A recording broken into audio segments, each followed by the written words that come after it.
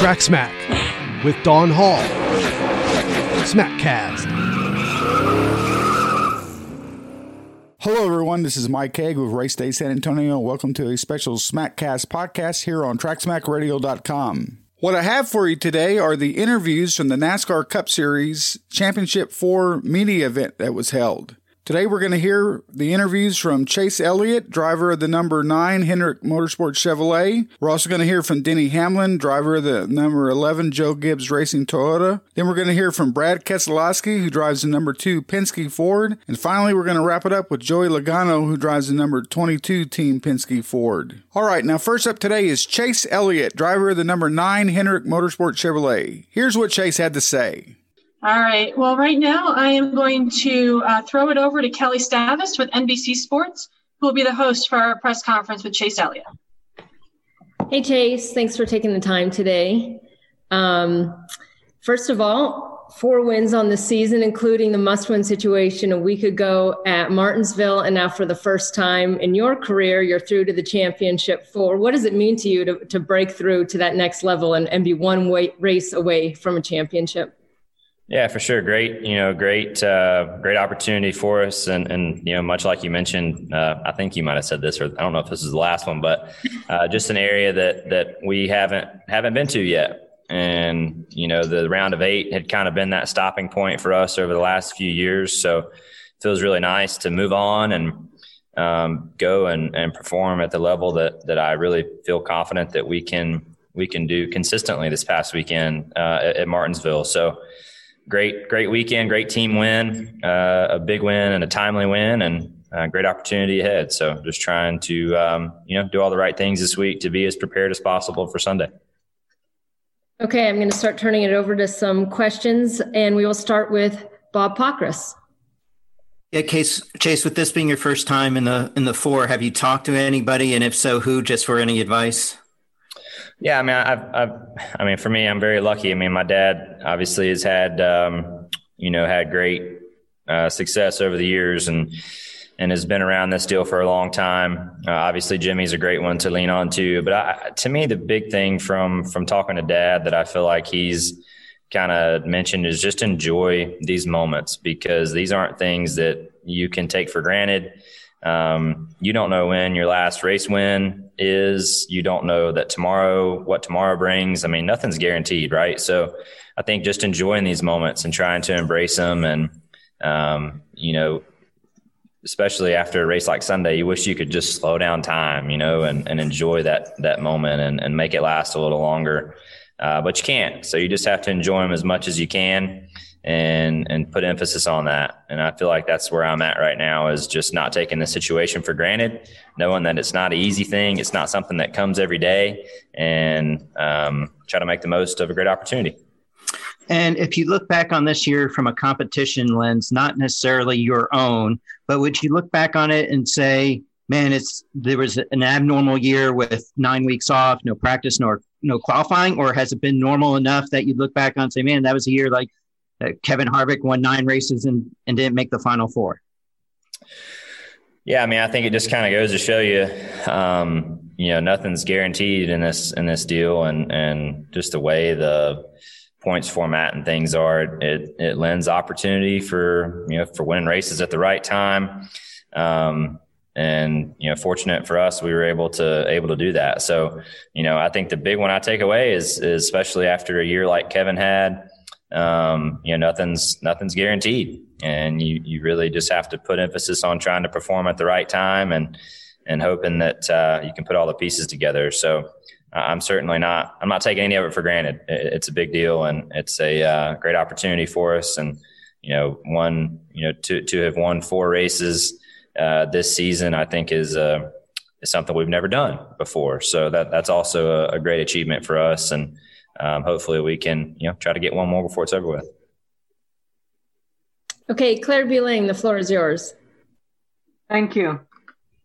So let me ask you, Joey Logano said that, hey, I'm going to race for many more years. There'll be many opportunities. He was putting it in perspective, similar to you, about enjoy the moment. But this is definitely not your last race and not your last shot at a championship. Does that take the pressure off of you because you are so young? even though you drive yourself really hard? Well, I mean, we like to think those things, right? But you don't know. I mean, hell, I don't know what tomorrow is. I don't think anybody does. So, to sit here and promise myself things that I can't promise myself, I don't know. So I'm not sure that I have, I don't have a crystal ball, so I don't know, right? But I do know that this is a moment that you have to enjoy because you don't know when your last race win is. You don't know when your last day is. You don't know when the last championship 4 is for you, or all the above. So I'm just trying to enjoy the whole moment and make the most of whatever Sunday brings. Put all the emphasis and preparation and the things that are going to make us or give us the best chance on Sunday. And to me, that's my preparation for certain situations, and probably most importantly, the right decisions on the car to get our car balance as close as we can to start the race. So all my emphasis is there, and just trying to enjoy and embrace this time and make the most of it. Good luck. Thank you. Thanks. Okay, on to Dustin Long. Thank you. Chase, I know you've talked about just what last week's win meant, but I'm curious from the perspective of how does it change who you are or what you do a week later? I guess, you've had success, you've done great things. So just because you won last week at Martinsville, how does that change what you might do or might not do at Phoenix this weekend in this situation? Well, I don't think it changes our approach any, for sure. I think we'd be foolish to change how we do things now as we go into the last race of the year. So, Martinsville was a great win, great team win, timely win. Couldn't have asked for a better time to go out there and perform really well. So I don't think we change anything as far as how we get ready for the race weekend. I think that our prep and our process that we go through as the 9 team is good enough to compete when we do all the right things and make all the right decisions. So I don't think there's any reason for us to go about things any differently this week than we have in the past. Also, I understand that every experience can be a learning experience. And I'm curious, because this is a little bit more of a short track, potentially mentality. Your experience at Bristol earlier this year, late in the race, and it not working out. What kind of a learning experience is that in case you're put in a similar situation at some point or late in the race at Phoenix this weekend? I don't know. I mean, you get in situations and you don't have weeks to sit there and think about what the right decision is. You have to make a decision and go with it and live with it. So, for me, I feel like when you get put in situations, you have to make a decision and go on down the road, whether it works out or it doesn't work out. So, it's so hard to prepare for all of them because you don't know what's going to be thrown at you. At what point in the race are you going to have a challenge, or is something not going to go your way, or whatever. It's just so hard to simulate some of that because you don't know until you get faced with it. But just try to rely on past situations, past experience, and use those little pieces of learning experiences to make a better decision next time. That's all we can do. You still have to make them really fast, and sometimes they're going to work out, sometimes they're not. But you try to make the one that's going to better your result. Thank you. Okay, we'll turn it over to Jenna Fryer.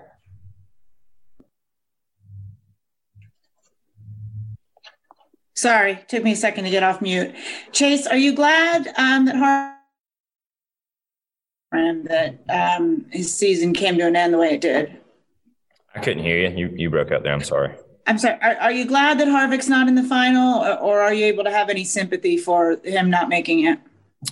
I don't know. I don't really think that's for me to say. Certainly I commend them for winning 9 races. I mean, that's a major feat for sure. So I think you have to respect that, but I'm not sure it's for me to say, that or comment really past that. So I think for us to sit here and talk about others or the other three guys in it or who's not in it or, who somebody thinks the favorite is or isn't or whatever is just very unproductive in my eyes. So I'm just really thinking about us and being selfish in a lot of ways this week and trying to put emphasis on the things that are going to make us go fast. And me ranking Kevin's season is not one of them. And secondly, you're the first Hendrick and Chevy guy in there since 2016. Jeff Andrews said that Mr. H was texting him till 2:00 in the morning after you got the car in. Did you feel any pressure internally from either Chevy or Mr. H to get into this finale? I mean, certainly we all want to do good, right?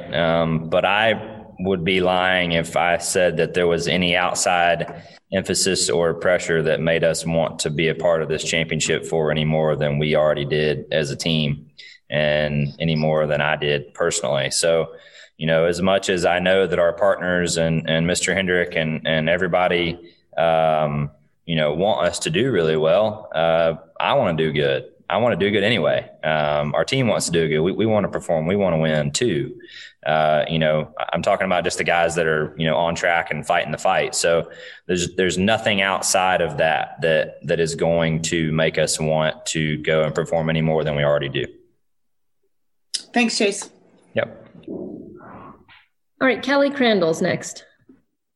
Thank you. Hi, Chase. So 2 things. First off, first championship floor appearance. You've mentioned people that you've talked to and try to lean on. Is it going to be an advantage or disadvantage that you won't have to go through a weekend full of nerves in terms of each practice and qualifying, and instead you just get to show up and race?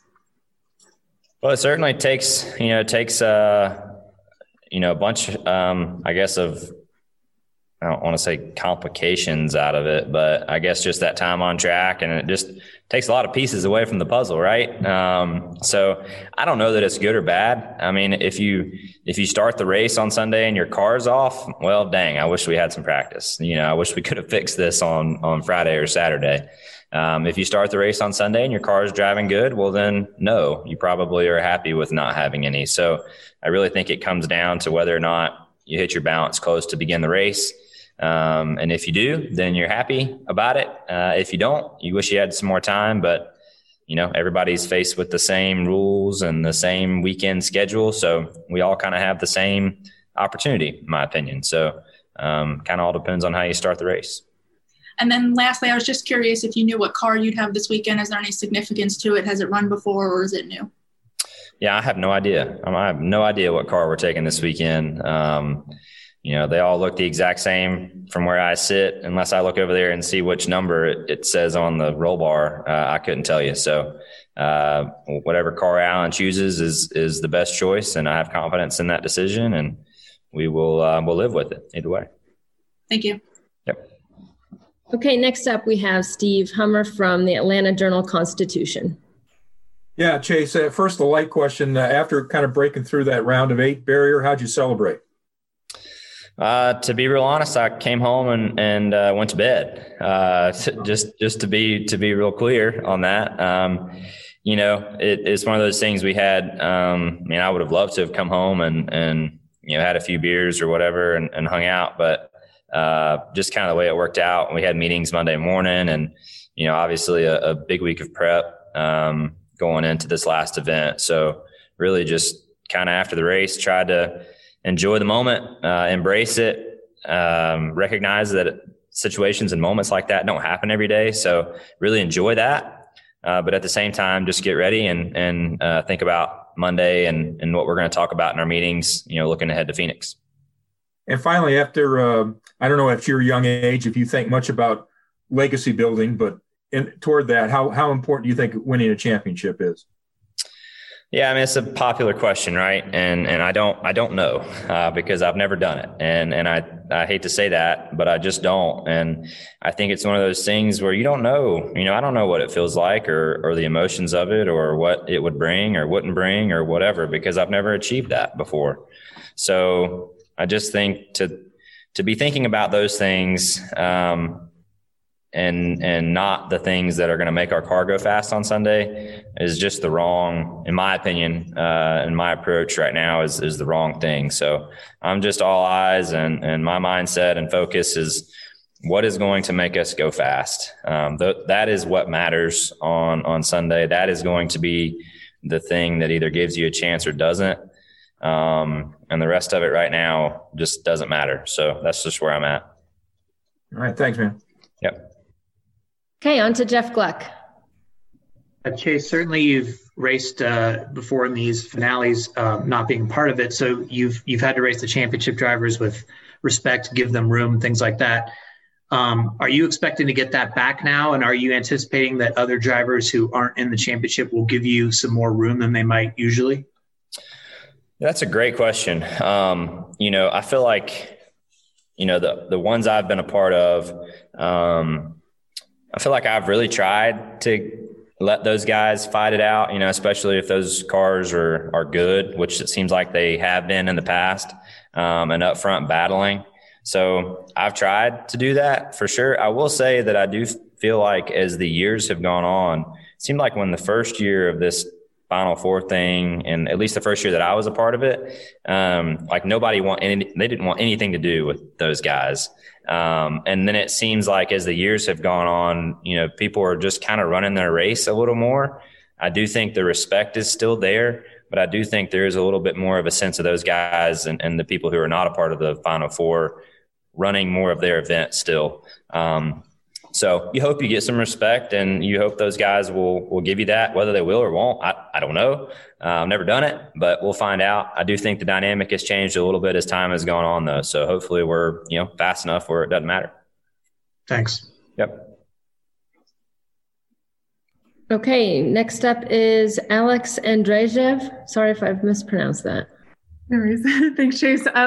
You mentioned that you weren't interested really in thinking about the favorites for this race, but I'm curious kind of with where you stack up. Some could argue that you're like an underdog coming into this without a championship 4 appearance before. Do you feel like that, or not really, coming off the momentum of your most recent win? Yeah, I mean, like I said, I just think it's unproductive, right? I mean, what good does it do anybody to sit down and rank who they think is going to, I mean, I guess if you're in Vegas, it does those people some good, right? But like for me, I'm not betting on the race this weekend in Vegas. Like I'm not laying any money down on trying to win or not. So I don't really care who the favorite is or who the underdog is. I just want to go and have a good run, try to win and, achieve our goals. And why do you think you could be this year's champion? Well, I mean, I think for us, I feel like when we've been at our best, I feel like we've competed with the best in the series. So, I think if we do the right things and make the right calls throughout the week and the right adjustments and tweaks on the car from that first race, there's no reason why I don't think, we can go and have a shot. Thank you so much. Yep. All right, Chase, next we have a question we've received from Jeff Magliochetti, and he asks, what sort of advice, if any, has Jimmie Johnson provided to you about this weekend, and what will the time you spent together at Hendrick Motorsports mean to you? Yeah, Jimmy's been such a great friend for me and a great role model, and I think for not just me. I mean, the guy I feel like is a great example in a lot of different ways. So, yeah, I think his message throughout the week has just been do the things that kind of make you. And, I don't, now's not the time to try to reinvent the wheel or do things different or change who you are. Just go about your thing as you always have. And that's kind of the process that has led us to this point. So, there's no need in changing who you are now. And just one of those things that probably ain't gonna do you any good. And then the follow-up was what your time is with Jimmie has meant together. Yeah, I mean, Jimmie is, like I said, I mean, what such a great individual person. I don't know what that noise is. Sorry. Anyways, so just ignore that. But he's a great guy, and he's a champion on the track and off the track, and I think he's made that very apparent over the years. So I've been very lucky and very fortunate to call him a friend and have him to lean on in certain times.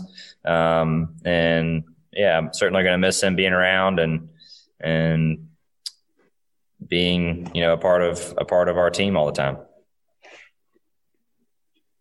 Okay, next up, Davey Segal.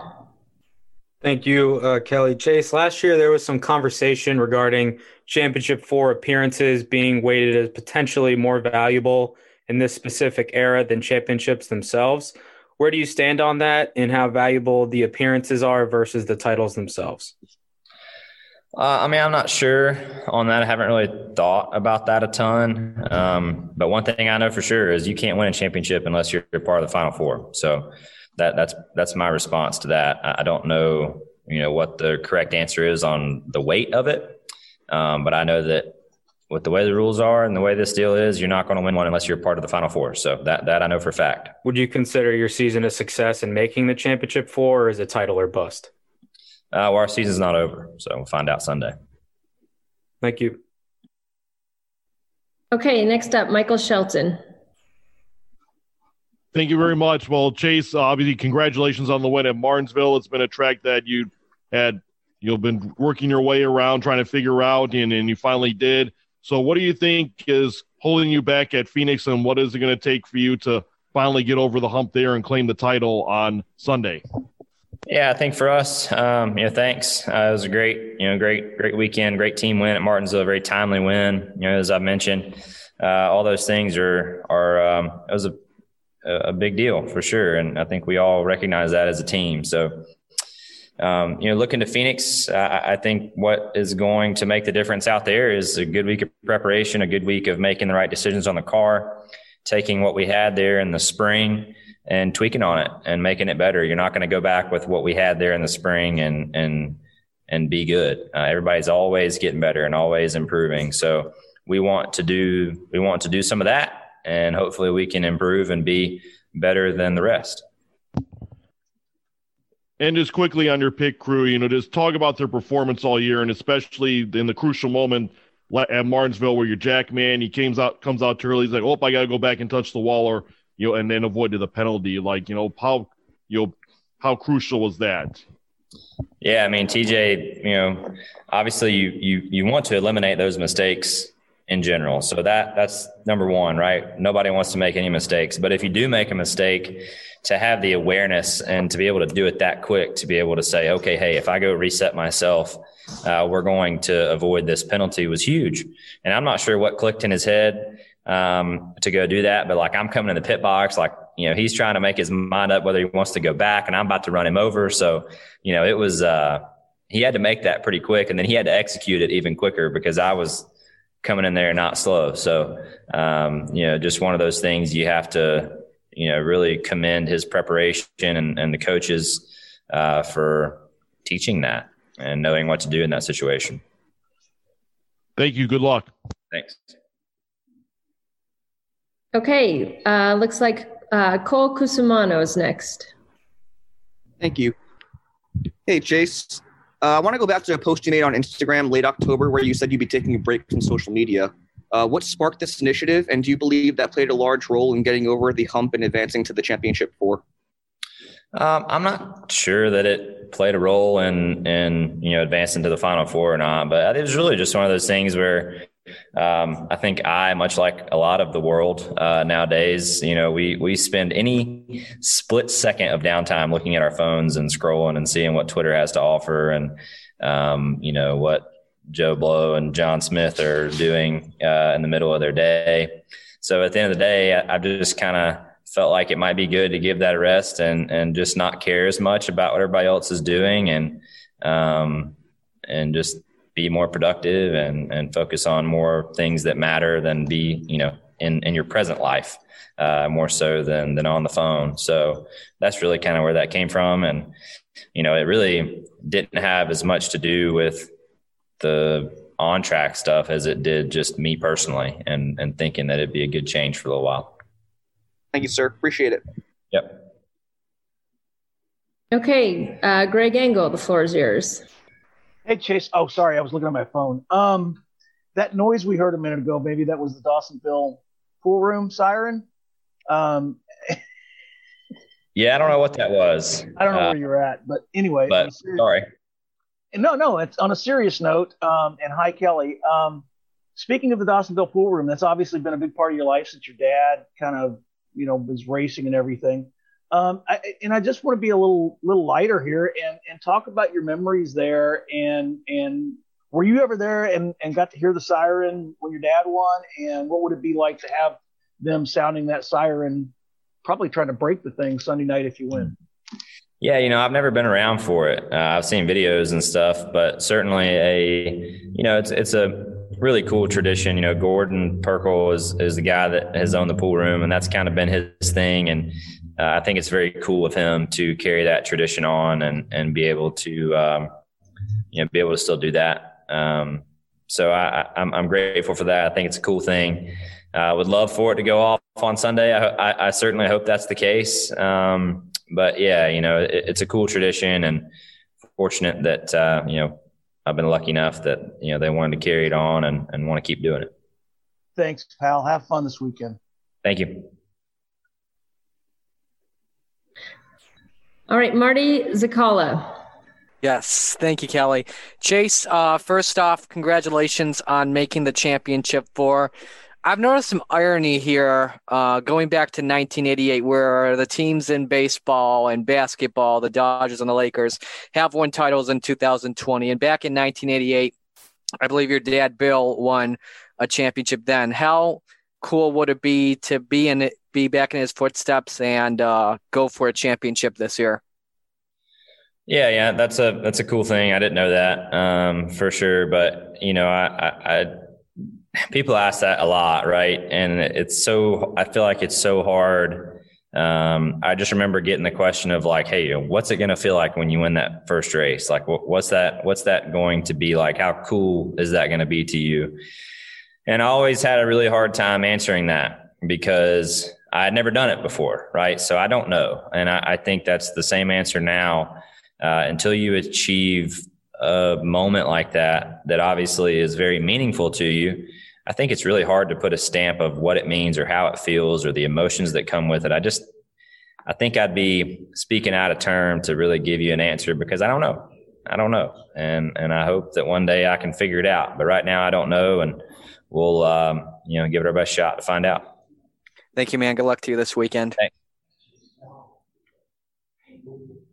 All right. That's all the time we have for questions. Chase, thank you so much for taking the time to answer everyone's, and good luck this weekend.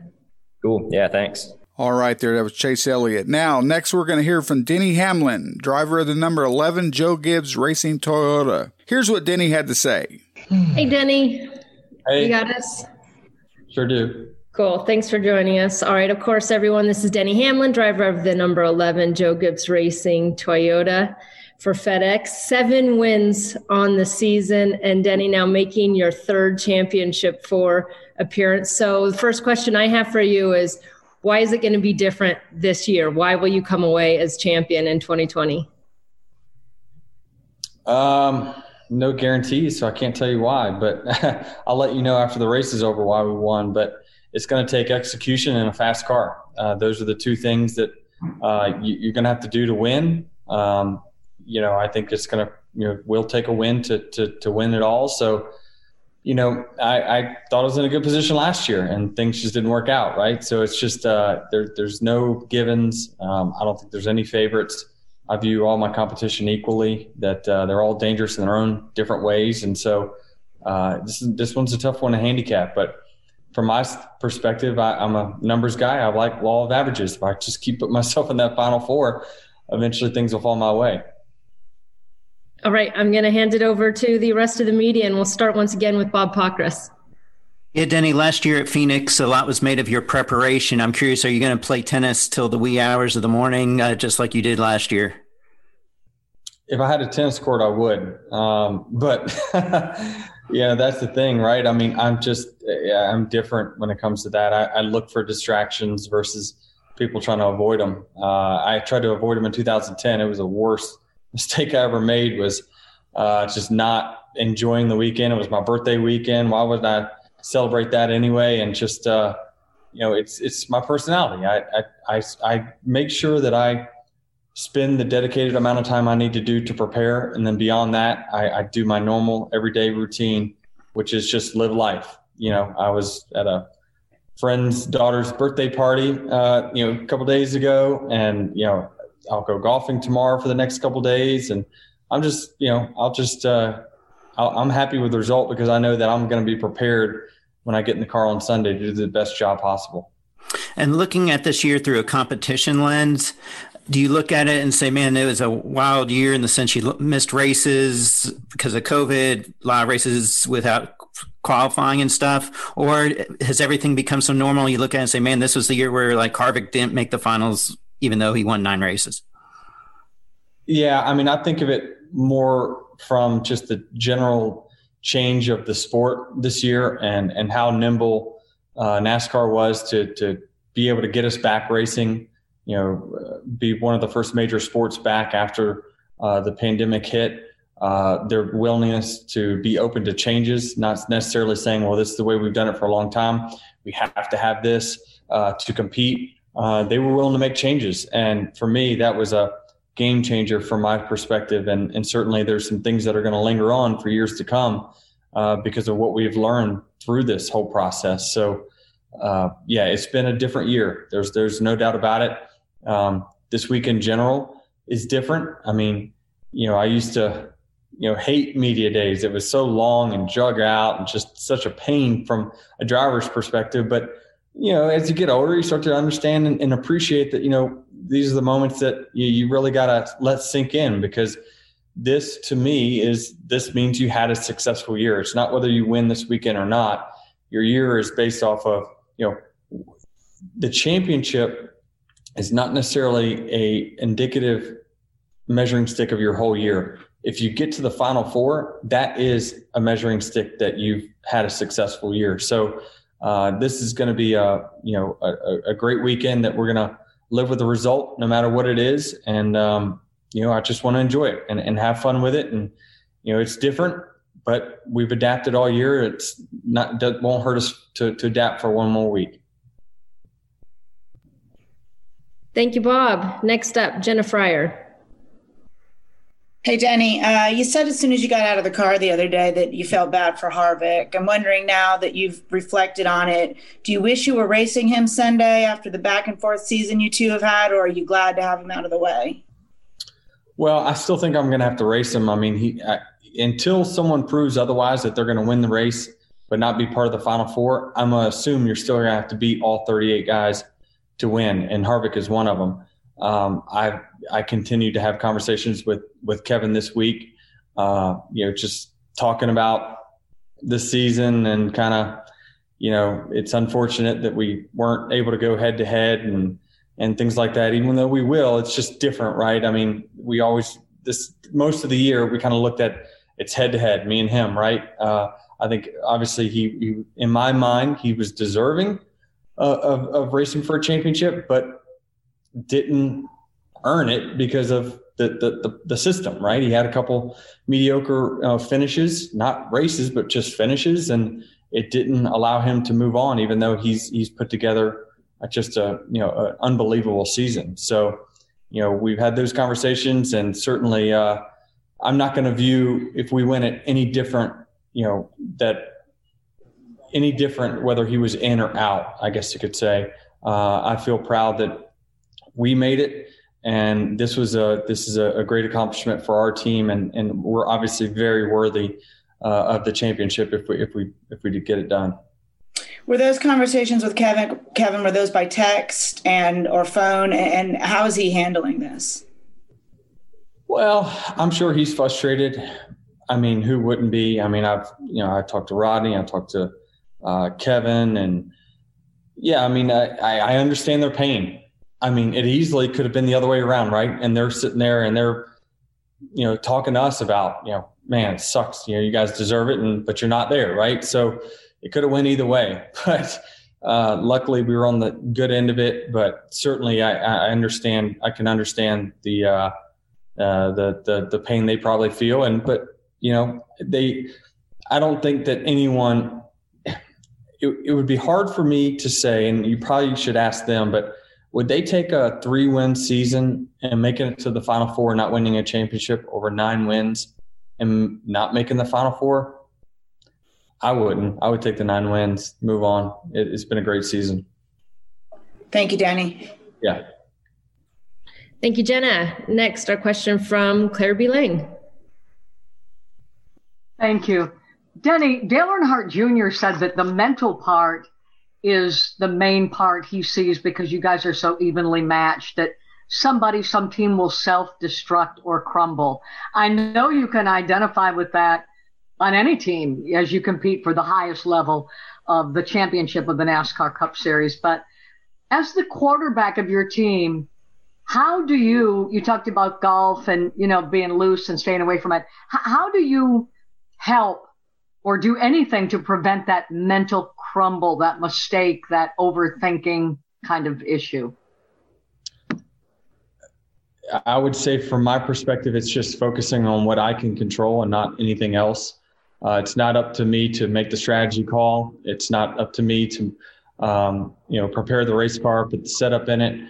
It's up to me to drive it to the best of my abilities. It's up to me to prepare for the weekend like I've been preparing all year long. So all I can do is control, what I can control, and I will live with the result no matter what that is. So, that's where things can get sideways is when you start second guessing yourself. And I certainly think that, I feel from my perspective, I won't second guess any moves that I make. And last year I had no regrets.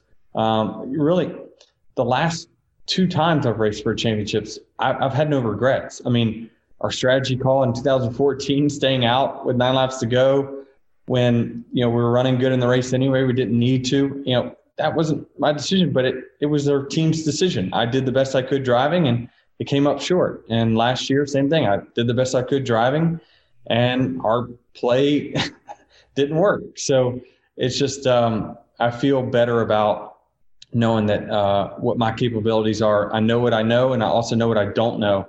And so what I don't know is that it's not up to me to try to do other people's jobs and prevent them from making mistakes. Let everyone do what they need to do. And it seems like you have a healthy attitude where you're talking about, hey, getting to the Final Four is the key thing. Whatever happens, then happens. You've been saying that all along. But it doesn't seem like you're just saying that. It does not seem like you're just saying that. In believing that, do you think you take the stress away because you're not putting too much stress on yourself? But I don't think you're faking it. I think you're doing that because you honestly believe it. I do believe it. I believe that, and the reason I believe it this year is because I believed it last year and I knew how I took last year. Like I moved on, like literally days after, like I was over it. Like, we didn't win. That sucks. We still had an awesome year. I mean, this is, it can't be overlooked that like this is 2 years in a row we've won the Daytona 500 and made it to the Final Four. So it's just that I'm happy with where we're at. We won one more race than we won last year at least. If we win this weekend, we tie my career high. We're in a good place. We're not going anywhere anytime soon. And we're going to just listen. One quote is that, I have to live with the result. You know why? Because I can't change it. So I have to live with it no matter what. And you can't harp on the past. Thanks for sharing some of your time. Okay. Appreciate it. Mm-hmm. All right. Thank you, Claire. Next up, Lane Casadante. Hey, Danny. Greetings from Richmond, hometown. Happy birthday in a couple of weeks. And you know the reason why I know it specifically. With all of your success at Phoenix, and you've done very, very well there in the past, what are the new variables at Phoenix that kind of give you just a little bit of pause maybe heading into this weekend? Things that, you can't account for until you actually get in the car. Well, there's certainly some disadvantages. One of them is self-inflicted, is that we didn't have the spring race to test. Where I think we're really good as a race team is adapting from one race early in the year to adapting and making adjustments and being better at that race in the second time around. I got in a wreck so early in the spring that I tore up the car, and we didn't get any good data to base the setup off of. So we're going to have to go from scratch there, where, my competitors ran, pretty much all the race and got some good information. But I mean, hey, that's what computers are for, right? I mean, I give my best shot, my best guess of what we need to work on, and let the guys at JGR figure out what they need to put under me. But that's one disadvantage. The other is that we can't lean on last year's success. And last year, the aerodynamic package was completely different on the car, so you can't take any past results and apply them to this weekend whatsoever. In my mind, I think it's just it would be naive to do that. When you win on Sunday, there are a boatload of people still up there up here that follow your every move, and that were there when this all kicked off so many years ago. I know you want to be superstitious, but I mean, plans to bring the trophy up here and celebrate with a lot of those people if, and when you are fortunate enough to finally bring it home? Certainly. I'm one of those, Stanley Cup guys where I don't like to touch the trophy before you actually win it. So I've never actually touched a NASCAR Cup Series championship trophy. So I want to be able to touch it. Good luck. Congratulations on a great season, and good luck Sunday. All right. Thank you. I drank out of the Stanley Cup one time, but I figured I wasn't really jinxing any opportunity that I might have in the future. So, all right, next up, Dustin Long. Thank you. Denny, I'm just curious with this, the finale moving to a short track or shorter track and the potential for contact, closer competition in one sense. What is a driver's discussion with the devil about what they'll do and at the end of the race and what's at stake? Yeah, I mean, I think I answered this question earlier, and I think that everyone's got their own etiquette that they play by and their own internal rules in which they play by. I think I'm probably a little more of a purist than what some of the younger guys that come into the sport now are. I mean, you see, truck races and Xfinity races and guys just kind of running all over each other. That might just be the way new racing is now. I don't know, but it's just not the way that I saw it, back in the day. And so I modeled myself after, guys that, really kind of took care of their equipment and appreciated the pure side of things. You work a guy over, the art of working over a pass, is such a beautiful thing if you can get it done. And so, nowadays it's just you just get frustrated after 2 laps and you just knock the guy out of the way and you move on. And you don't even have to say sorry later. It just becomes, expected. So certainly I think within this Final Four, everyone will have their own feelings about, what they think is allowed and what not. But we've seen, people within this, group also make aggressive moves, and everyone else is there watching. So it's you can't be mad if it comes back around to you because you've done it in the past. So you kind of give that open invitation when you see that. But again, I won't race any particular person differently based off of any ethics that they have or lack of. I'm just going to race the purest race I can run, and hopefully it's enough to win. Also, with this week having the opportunity to have guests, I'm assuming you have your daughters with you this weekend, and if so, what will that be like to have them there at the track for probably the first time in most throughout the year? And also, will Jordan be in Phoenix this weekend?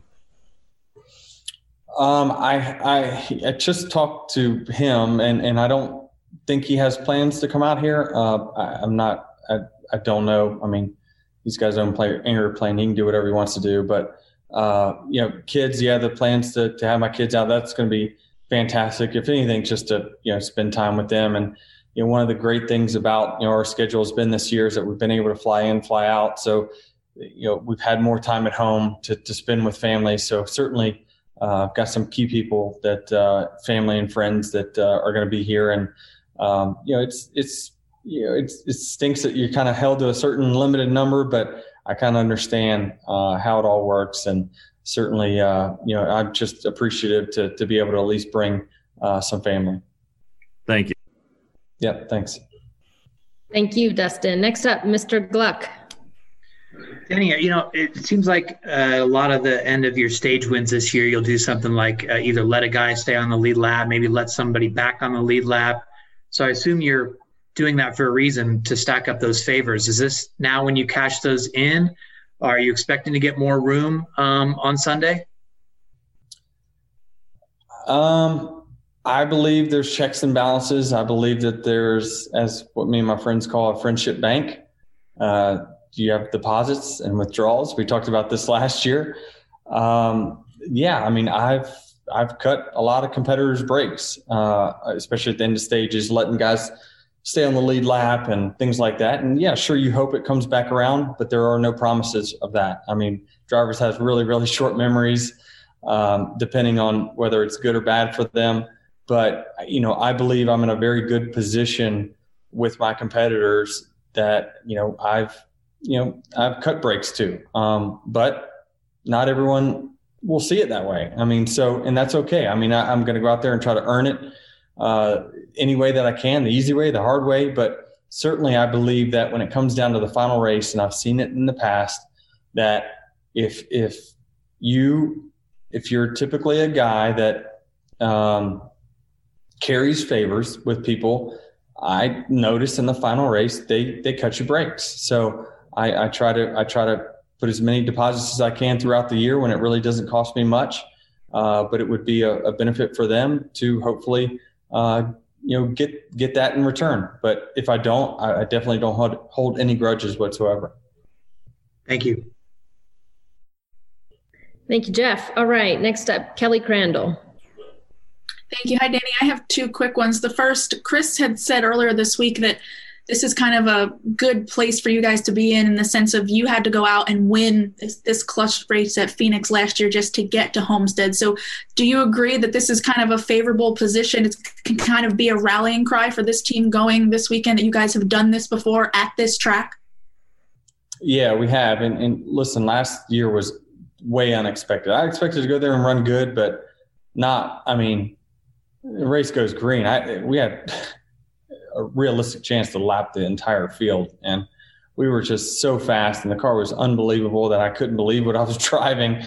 And I just, I know that our team was capable of it. It's like, wow, they needed to bring it, and they brought it. And I have no doubt that this weekend will be no different, that every effort will be put on us as it was last year when we had to, lock ourselves in. It's a little different this year in the Final Four, being that all the resources within JGR, we've got working on our race car and focusing on our race car. So, it's encouraging for me to especially go to a track that we had to win last year and got it done, to, again, this year having to win to get it done. And secondly, just curious, how will this be different in showing up and racing and not having to go through a weekend worth of nerves, so to speak, with practice and qualifying and all the activities that normally surround a championship weekend? It's different. It's just different. Yeah, I don't know whether I like it better or worse, but certainly, to me, there's less pressure because you're not around all these people all the time asking you or saying good luck or whatever.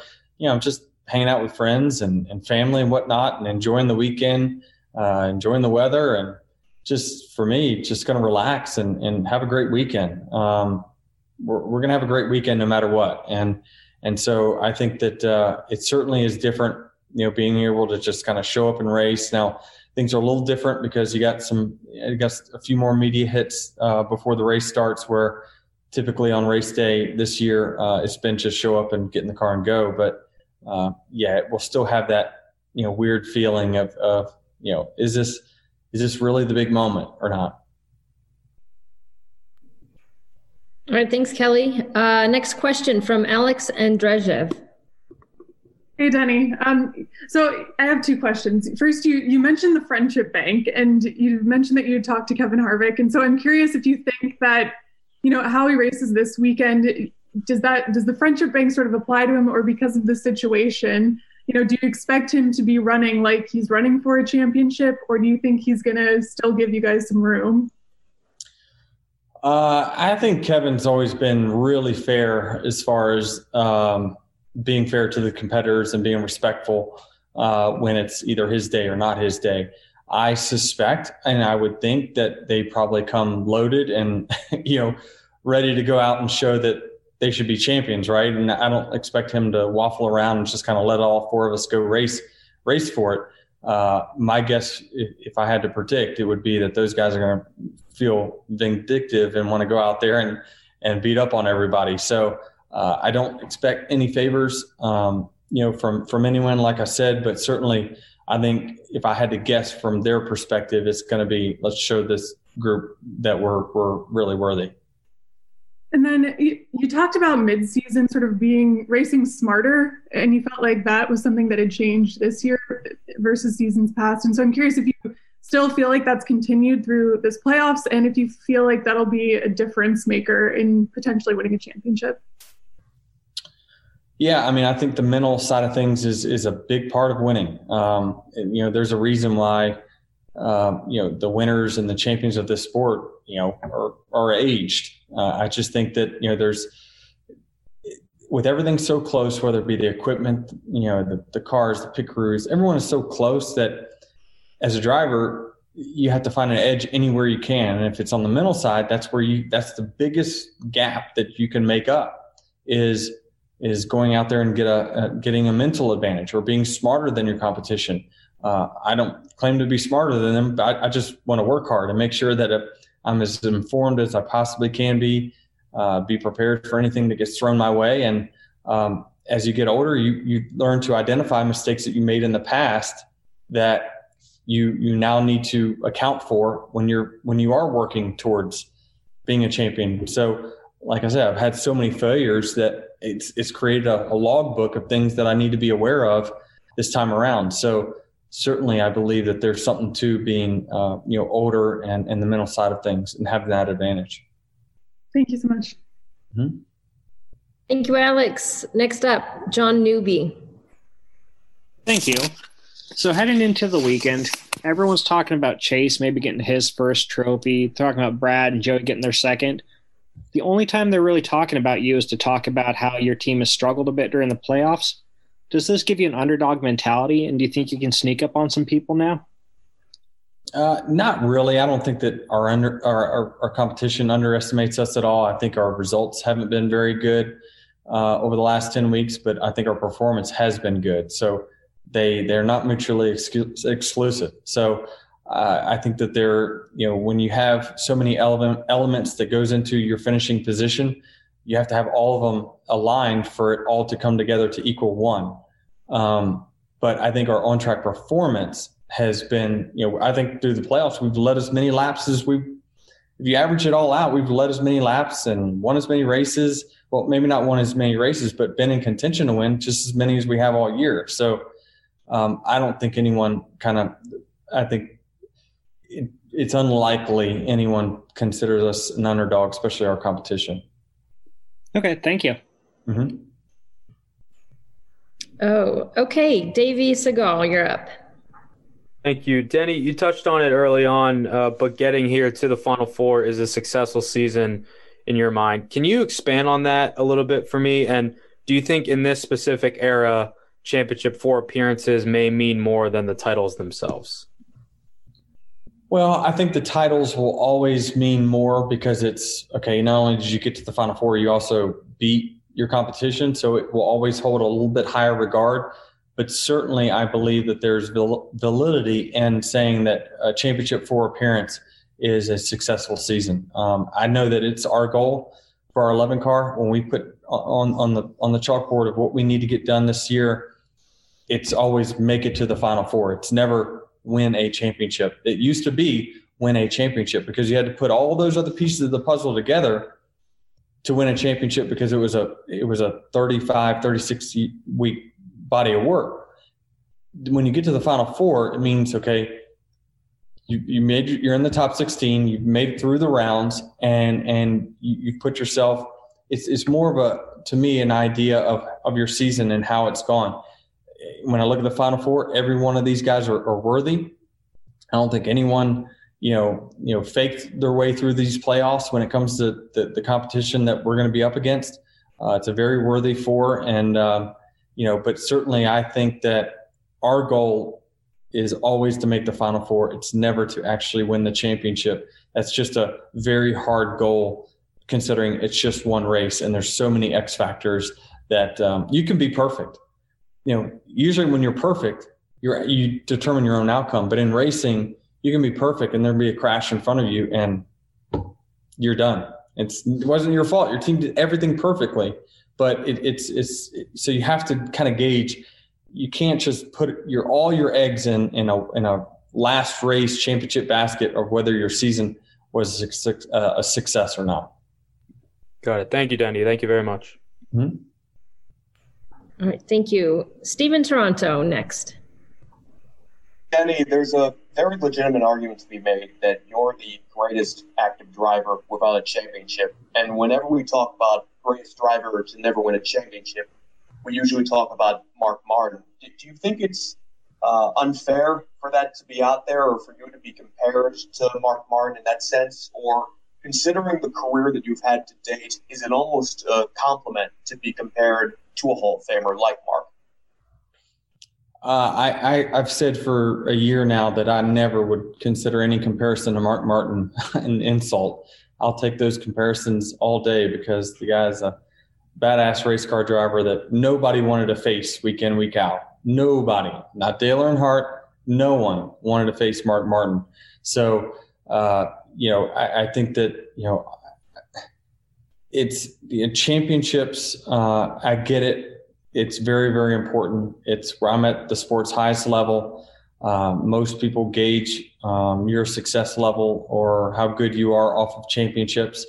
But I also know that, my competitors will probably say that, I'm one of the toughest competitors and toughest guys to beat. And that's all I really care about, is having the respect of them and knowing that week in, week out, I can go and compete for race wins, and knowing that over the last 2 years, ain't nobody won anymore. So I like where I'm at. Understood. Thank you, Danny. Mm-hmm. All right, looks like that's all the time we have. I'll end it by letting you know, Denny, that Steve Letarte is staying at a house that has a tennis court. So if you find yourself in a jam and you need a late night game, Letarte's your man. I like it. I like to receive money. Nice. All right. Thank you so much for your time, Denny. Best of luck on Sunday. All right. See y'all. Thank you. All right, next up is Brad Keselowski, driver of the number 2 Team Penske Ford. Here's what Brad had to say. Hey, Brad. Hey. Okay, I'm going to turn it over to NBC's Chris Devoda. Go ahead, Chris. Oh, not yet. Hold on one second. We got to wait. Pause. Who sent all of the goodies? Well, that would have been Matt Cheslak. Is he on here? I don't know if he is. Oh, well, thank you, Matt. I only ate half of them. I don't think I was supposed to eat any of them, but it's me today. And you know what? Food brings people together and takes grumpy people and makes them happy. So thank you, Matt, for knowing that I get grumpy when I'm hungry. Proceed. Sorry. What about the media? You guys not getting anything? You know what that is? If Clint Boer's on here, he'd say that's bullshit. So I'll say it for him. Sorry, guys. I still have some if you want to come here and share. I didn't touch them. Good deal. Krista, take it away. All right. Well, and if it's okay, we'll do it the same way we did before, where if once I call on you, I'll go ahead and sort of pause if you do have a follow-up. If not, if you could just say thank you. Hopefully that worked well for everyone. Wait, Krista, you're the moderator? I am. I do not have a mute button as in political debates. So wide open here. Well, I'll work on that. I'll have my people get with your people. We'll yeah. Get going. But if that worked for everyone, we'll continue in that fashion. Just want to make sure everyone has an opportunity to ask their question for the time that we have with Brad. So I'll go ahead and just kind of be the leadoff batter here, if we could. And Brad, at the start of the playoffs, first, we're joined, obviously, by the driver of the number 2 Team Penske Ford, Brad Keselowski. Congratulations on making the championship 4. You sort of talked about a mantra at the start of the playoffs. You said, why not us? I want to know if that's still sort of your team's mantra. And if so, I'm going to flip it and say, why should it be you? Why will you guys win the 2020 championship? Sure. This is my leadoff. It's a two-part question. I got to process it because my memory is not that great, and I'll forget it halfway through. So the first part, yes, Krista, why not us? I think, like any team, you go through ups and downs throughout a year, and we've had some great ups. We've won 4 races. Before the playoffs started, we'd won 3. Were we as dominant as we want to be? No, we weren't. I think you look at the things that Kevin Harvick did mid-season, they were pretty phenomenal. He deserves a lot of credit for it. And, I think there were a lot of people at that point in time in the season ready to just kind of start engraving the trophy. And as you can tell, the way things ended up playing out, it's not that simple. It's the way the playoff format is designed. It's meant to not give any free passes, even though there are teams that have performed really well for the majority of the season. So with that said, our team is motivated. They're hungry. I'm looking at a group of people, and I think I'm the only one that's ever won a Cup championship on the entire team lineup. 3 of my guys that go over the wall come from my truck team. And I'm super excited for them. I've been with them and helped them from kind of day one when they'd never pitted a race car before, and now here they are competing for a Cup championship. It just gives me butterflies deep down inside. I'm super pumped for Jeremy Bolins, when he came through the Xfinity team and how he's grown and just keeps getting better. Our communication is, rock solid, on point, whatever you want to call it. And I just feel really good about it. I want to win a championship, of course, for myself, but as much as I want to win it for myself, I want to see the people I'm around get that opportunity like I had before to enjoy it, to celebrate it. And so they're encouraged, they're motivated, and in a great spot. I'm happy for them. So it's good to see us fight through the adversity you're going to have in these playoffs. We've gone through 9 races. A few of them have gone really well. A few of them went really bad, and a lot went right in between. And we've overcome the adversity and got this far. I'm ready to finish it off. I think our team is too. We know Sunday's not going to be easy. Don't know what's going to get thrown at us, but I'm sure something will get thrown at us. And when it comes at us, I'm going to do the best I can, and I'm confident my team will too, to brush it aside and move on and keep our head down on the goal to win the race and ultimately the championship. All right, we'll go to a question from Bob Pockrass. Yeah, Brad, looking at this year through a competition lens, do you look at it as the year that you had 9 weeks where you didn't race and you didn't have practice or qualifying, or has it become so normal enough that you look back and be like, oh, that's the year where Harvick won 9 races and didn't make the final 4? Yeah, I think come July or August there, Bob, that we reached a level of normalcy pretty quick. All right, this is the new norm. It took a month or 2 to get established. I'm not going to say anything differently than that, but I think now it's almost going to be hard to go back to the way it was, to be quite honest. I don't enjoy seeing people in pain. I know that at the very root cause of what we've done to the schedule and why we are where we're at is a fair amount of pain for different people, and I don't enjoy that at all. And don't want anyone to misconstrue anything I say to that point. But conversely, I've really enjoyed this year, enjoyed the schedule, enjoyed the chance to show up at the race track on any given weekend, have great cars, go out and win, and not be sitting in your bus for 3 days, but just go hard and go compete. I enjoyed the Wednesday races and running 2-3 times a week. It felt like at times. It was a really good feeling to get to do those things and then also have some kind of normalcy to a life with my family, my wife and 2 daughters. So I hope that answers the question. That's how I felt. Thank you. No problem. Thank you, Bob. Next question, Claire B. Lang. Thank you. There we go. Thank you. Brad, Dale Earnhardt Jr. said that you guys are also evenly matched, that what will determine the championship is the mental part. Somebody will self-destruct or crumble during the process, and that will be the deciding factor. Do you agree with that? Yeah, it's hard to pick what the deciding factor is going to be, but I wouldn't doubt what Dale said. There's going to be something that happens, and someone's going to recover and someone's not. Don't know what it is, but that's the reality. So I'd say that's a pretty astute analysis, Claire.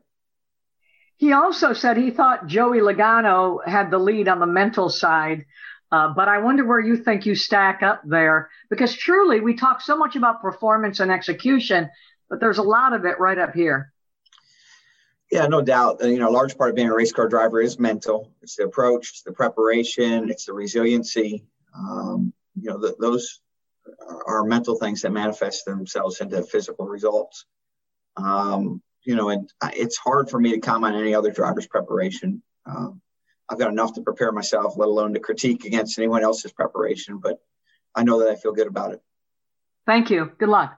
No problem. Thank you, Claire. For the next question, we'll go to Jenna Fryer. Sorry, it took me a second. Hey, Brad, you were pretty quick to call the election the other night. I'm wondering, if that's at all the same way people called Harvick a finalist, an automatic finalist. You could draw some parallels. But hey, it just shows we don't know what we don't know, right? There's the old saying that tell God your plans and he'll get a good chuckle. So anyway, I guess probably the same could be said for this weekend for sure. It's interesting. I read Bob Pockrass's article where he picked me. Thanks, Bob. I appreciate that. Dale Jr. thanks Joey Logano. That's news to me, but that's fine. Maybe we're all wrong. Who knows what's going to happen? That's why we race, right? That's why we don't run the race on paper. We run it on the racetrack because things happen and none of us really know what's going to happen.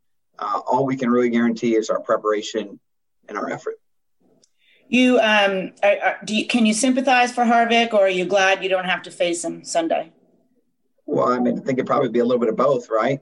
I said this to someone, and forgive me, I don't know who it was. It might be somebody in this room, but one of the all-time lows of my career was winning 6 races, the most races of anyone in 2014, and not being eligible for the championship 4. I'd gone to Martinsville and broke a gear. Still don't know why it broke. Bad part. I don't know. Broke a gear and didn't have enough points to transfer. Almost won Texas, and we know how that one played out. And boom, next thing I know, I'm out of the Final 4 after winning the most races. It's a helpless feeling. It's a frustrating feeling. But it's what the format is. It's what we all signed up for. And so I do feel those sympathies for him. Selfishly, I'm glad that I won't have to compete against him this Sunday in the sense of for the championship, but certainly for the race win, I expect him to be a large factor. Thanks, Brad. No problem. And next question, we'll go to Jeff Gluck. Brad, are you going to be cashing in favors on Sunday? Do you expect to be given more room as a championship contender? I don't know if cashing in is the right word. I don't know if I have many of those in the bank. Hopefully you don't need them. If you just go out there and execute, if the team brings a great car, driver does a great job, pit crew executes, we won't need any favors. And I can't say I've been really thinking about that too much, Jeff. Thank you. No problem. Thank you, Jeff. We have a question from Dustin Long. Thank you. Brad, I'm just curious, can you give me a sense of what the discussion is like with the Devil this week with going to a short track race and the more of the option with the Devil? How is it for a driver to have a discussion with the Devil in the sense of this is a short track race? There's a little bit more potential to do something, maybe more so than in Homestead, and how a driver, again, I know when you're in the moment, it just happens, but how a driver assesses, and thinks about, if they're in that position, what they're going to do and how far they draw a line, that discussion with the devil on it. Yeah, Phoenix is interesting because certainly it's not a mile and a half, but I know a lot of us lump it into the short track category. I don't know. It's certainly not Martinsville or Bristol. So, it's somewhere in between those two, no doubt. I would suspect that there will be some kind of moment, to your point, where, there'll be a little fender bender. How much?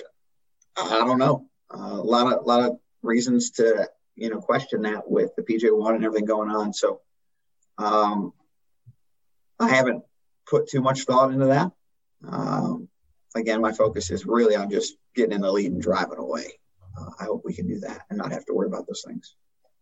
Also, obviously, it's been well documented. You've won the last two races with this tire compound and done it in very dominant fashion. And know you were certainly excited going into Richmond and felt very confident. I guess two things. Do you share that confidence that you had going into Richmond this weekend?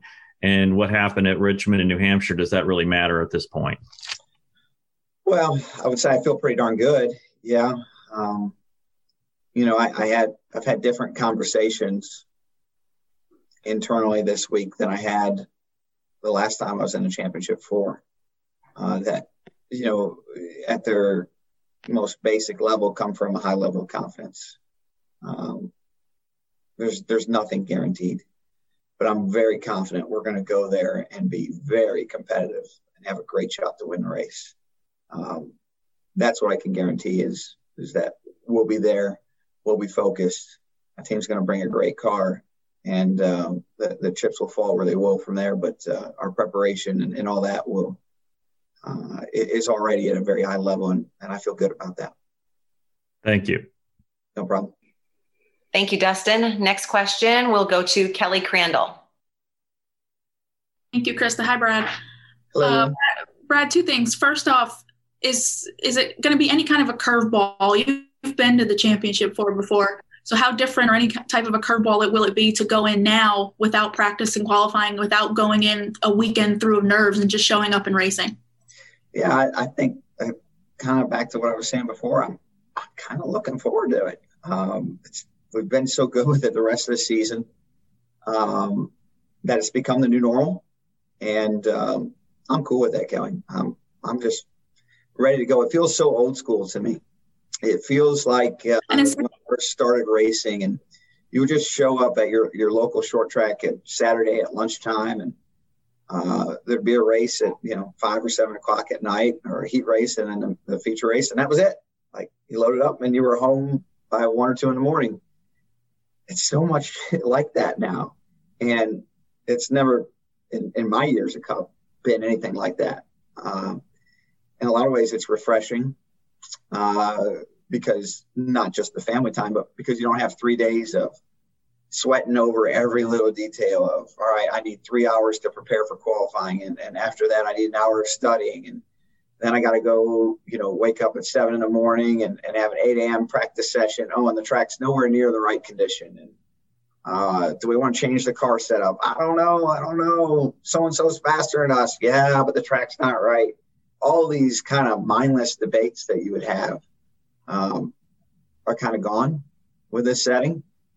I don't know if there was a lot of value in those that really communicated themselves to our fans or communicated themselves to our fan base to where they generated some excitement out of it. But they're certainly gone. It's a little bit different. I'm not complaining. I'm glad to get to race. And secondly, you mentioned your team maybe not being here before. You might be the only one who's been in this environment. How much of a leader will you have to be the rest of this week and certainly going into Sunday to maybe prepare them, keep them focused, and not let the moment get to them? Yeah, I definitely feel the weight on my shoulders as far as leading the team, being the sole member that's won a Cup championship before.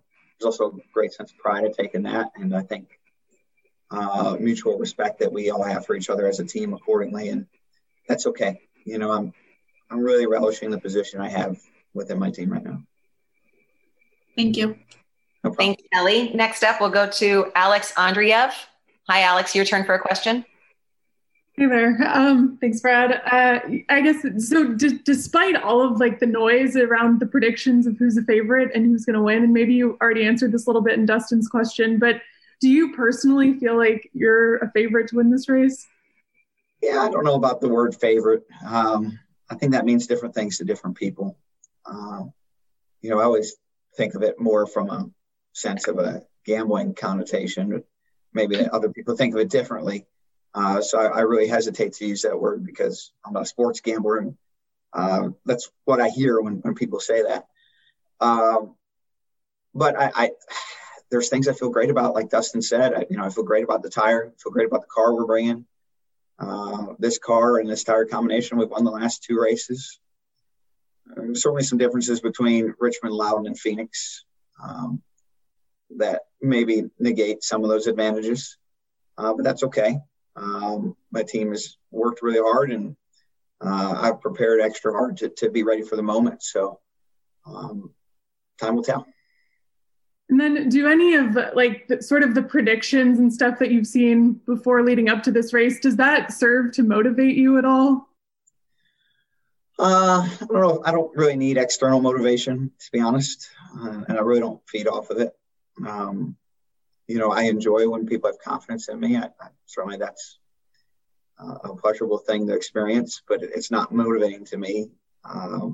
What's motivating to me is usually, like I said, looking at my family's faces and knowing that how excited they are to get to go to Phoenix. And that's motivating to me, my team, and seeing them work so hard and knowing that, their heart's in a great place. That's motivating to me. I think that's probably where I take the motivation from. Thank you. No problem. Thanks, Alex. Next question will come from Taryn Wack. Taryn?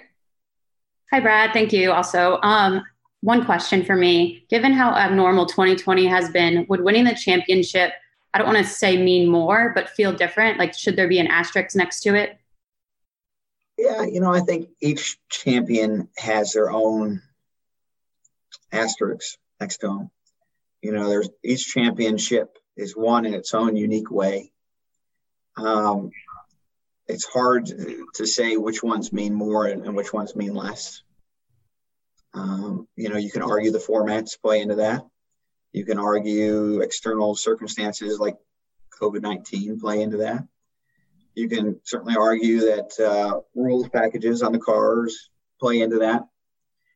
It's really hard, I think, to quantify championships and maybe their difficult level or their earned level with everything that goes on over the course of a year or a season. So it's hard for me to say that a champion this year would be any less deserving than any other championship. I don't know if I see that. I do think there are years that a champion is more deserving than others. I think that most people would probably agree with that. But the reality is a championship is just that. It's a culmination of work and effort that's led up to, an overall title. In that sense, I don't want to undermine it. Thank you. No problem. Next question, John Newby. John? Thank you. So you've previously talked about how you're snake bitten at Phoenix, but you're heading there with a car that's won 2 races and it has the opportunity to be the fastest on the track. Is this the anti-venom you need? And will it be extra special to hoist the trophy at a track that you've struggled with historically? Yeah, it would. It's one of the tracks on the circuit I've never won at. I had a great shot of winning last spring. We got wrecked early, still managed to recover and lead a bunch of laps, win a stage, and the yellows didn't fall our way towards the end. There was a yellow that came out, I think, with 60 or 70 to go, and we had pitted 15, 20 laps earlier and didn't really feel like it was a smart move to pit right there because we only had one set of tires left. And the way the yellows played out, we never got a chance to really take advantage of the set of tires we had left in the pits and ended up getting passed for lead by, cars that had tires. So that was frustrating for sure. I feel like that one kind of slipped through our hands, but not necessarily because of anything we did wrong. We had an opportunity, I think, to win there in the fall of 18, and I made a small little mistake getting through traffic, and we finished second. We had an opportunity to win there in 2012, and we were leading the race, and just the year we won the championship a week later. But we had a terrible pit stop and came out, towards the middle of the field and didn't have enough time to recover. So, I feel like I probably had 2 or 3 opportunities to win there and have been snake bit. But the reality is, overall, I feel like if you keep putting yourself in position, that eventually it'll happen. I've been in position at Phoenix a number of times. Some of them I've messed up, just to be quite honest. I feel like we're due. I feel due to win at Phoenix. And certainly this year represents one of the best opportunities. Perfect. Thanks, sir, and good luck. No problem. Thank you, John. Next up, we'll go to Davey Segal. Davey? Thank you, Krista. Brad, last year there was some conversation regarding Championship 4 appearances possibly being weighed more valuable in this specific era than championships themselves. I was curious where you stand on that and how valuable the appearances are versus the titles themselves. Yeah, the appearances are pretty big. No doubt about that. I think, I don't want to undermine winning the championship, but just to make it to the Final Four nowadays is a huge accomplishment. It's very difficult to do. And so I would say that, like anything, I got to be careful how I word this. People always ask me, how important is the driver? And the easiest thing I can say to that is the team owners have already answered it. If you look at their annual budgets and how much they allocate percentage-wise to their drivers, there you go. That's how important your driver is. And generally, a driver makes, 30 to 45% of a team's annual budget. So that's how important the driver is. If you quantify how important the Final Four is, back to that same analogy, you kind of follow the money, and almost all the major team owners have, lended credence to that in the driver contracts, and whether that be bonus structures or whatever it might be. I think that's really intentional. I think the car owners are answering it for us. And the car owners kind of roll downhill from the sponsors. So the sponsors are answering us for us. And the sponsors, of course, play off of ratings and, attendance and things of that nature. Specifically, what kind of ROI they're seeing in their media numbers. So the media kind of has answered that question. And as you guys know, as members of the media,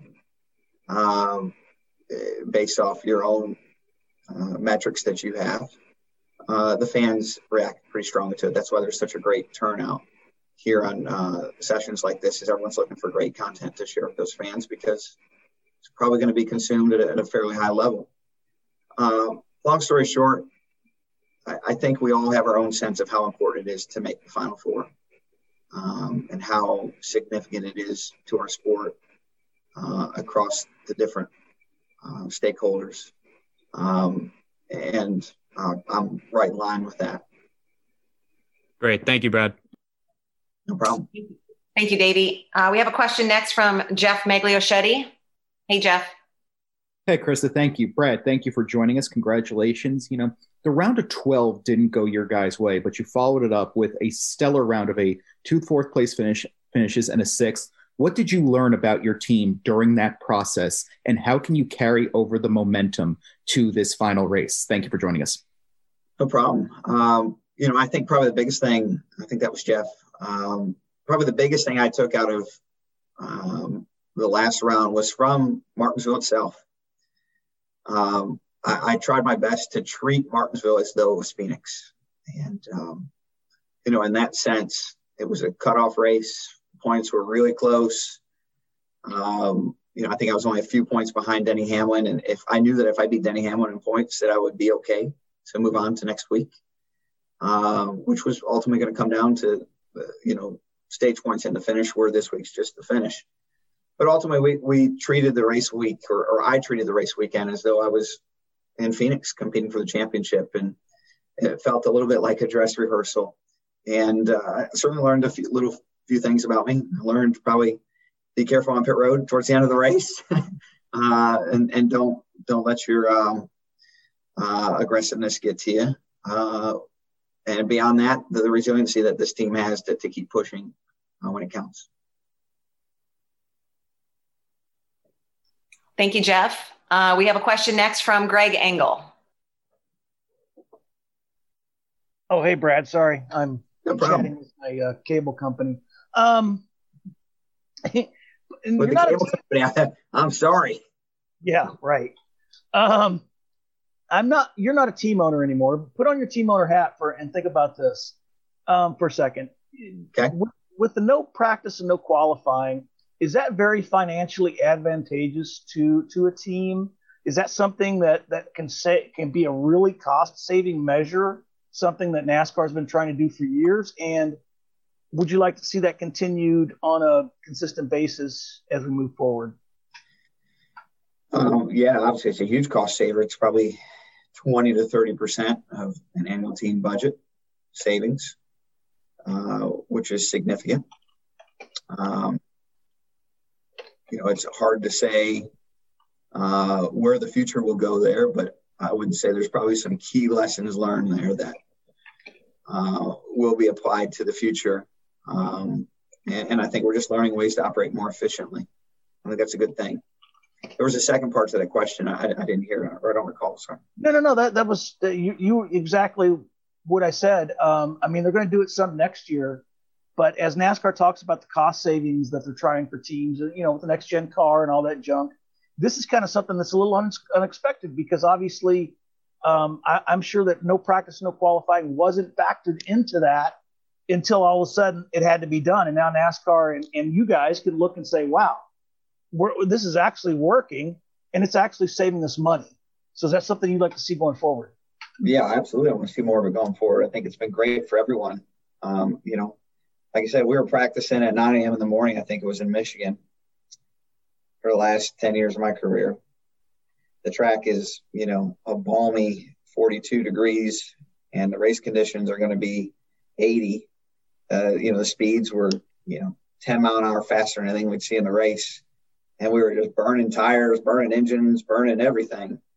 And, I would look at my team and say, what are we doing? Let's just keep this thing parked in the garage. And they would look at me like I was crazy. Like, we can't do that. We've got a new da-da-da widget to put on the car, and we need to see how it performs. And you need to get on board with this. Okay. And there we are out there at 9 a.m. in the morning, running 215 into the corner and just praying the right front tire stays on it. Nowhere near the race conditions. And just burning gas, burning tires, burning engines, and probably even making a few fans mad because they had a good night in Michigan the night before, if you know what I mean, and didn't want to hear loud noises that early in the morning. So, yeah, I think that needed to go. That was a good move. That's one I hope we keep. Everybody won on that one. So I think the key is to find the scenarios where everybody wins. Certainly there's other scenarios where it doesn't work out. It doesn't make sense. Whether that's new tracks we've never ran at before or some kind of unique scenario like the dirt track at Bristol. Yeah, I probably need a little practice for that. But in totality, I think it's been really good for the sport. Well, thank you very much. Our time with Brad is up. So I guess I'll just close by saying, if you win the championship, are we going to see a glass the size of Rattlesnake Hill with some chugging a beer inside? That was pre-marriage. That was pre-marriage and pre-kids is why it was. My wife has told me that she will prepare the glass as long as I promise to drink responsibly. And we have a deal. There's a little backstory to it, Krista.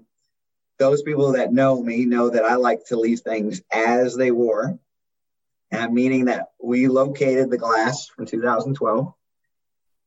It still had beer in it, a little bit on the bottom. Needless to say that was not a pleasant sight, but it was authentic. So my wife is cleaning it as we speak. She's going to wrap it up, put it in a nice bubble wrap box, and hopefully we'll be getting it out Sunday night. We look forward to seeing that, should that happen. Thank you very much. Best of luck to you, Brad, this Sunday. Appreciate y'all.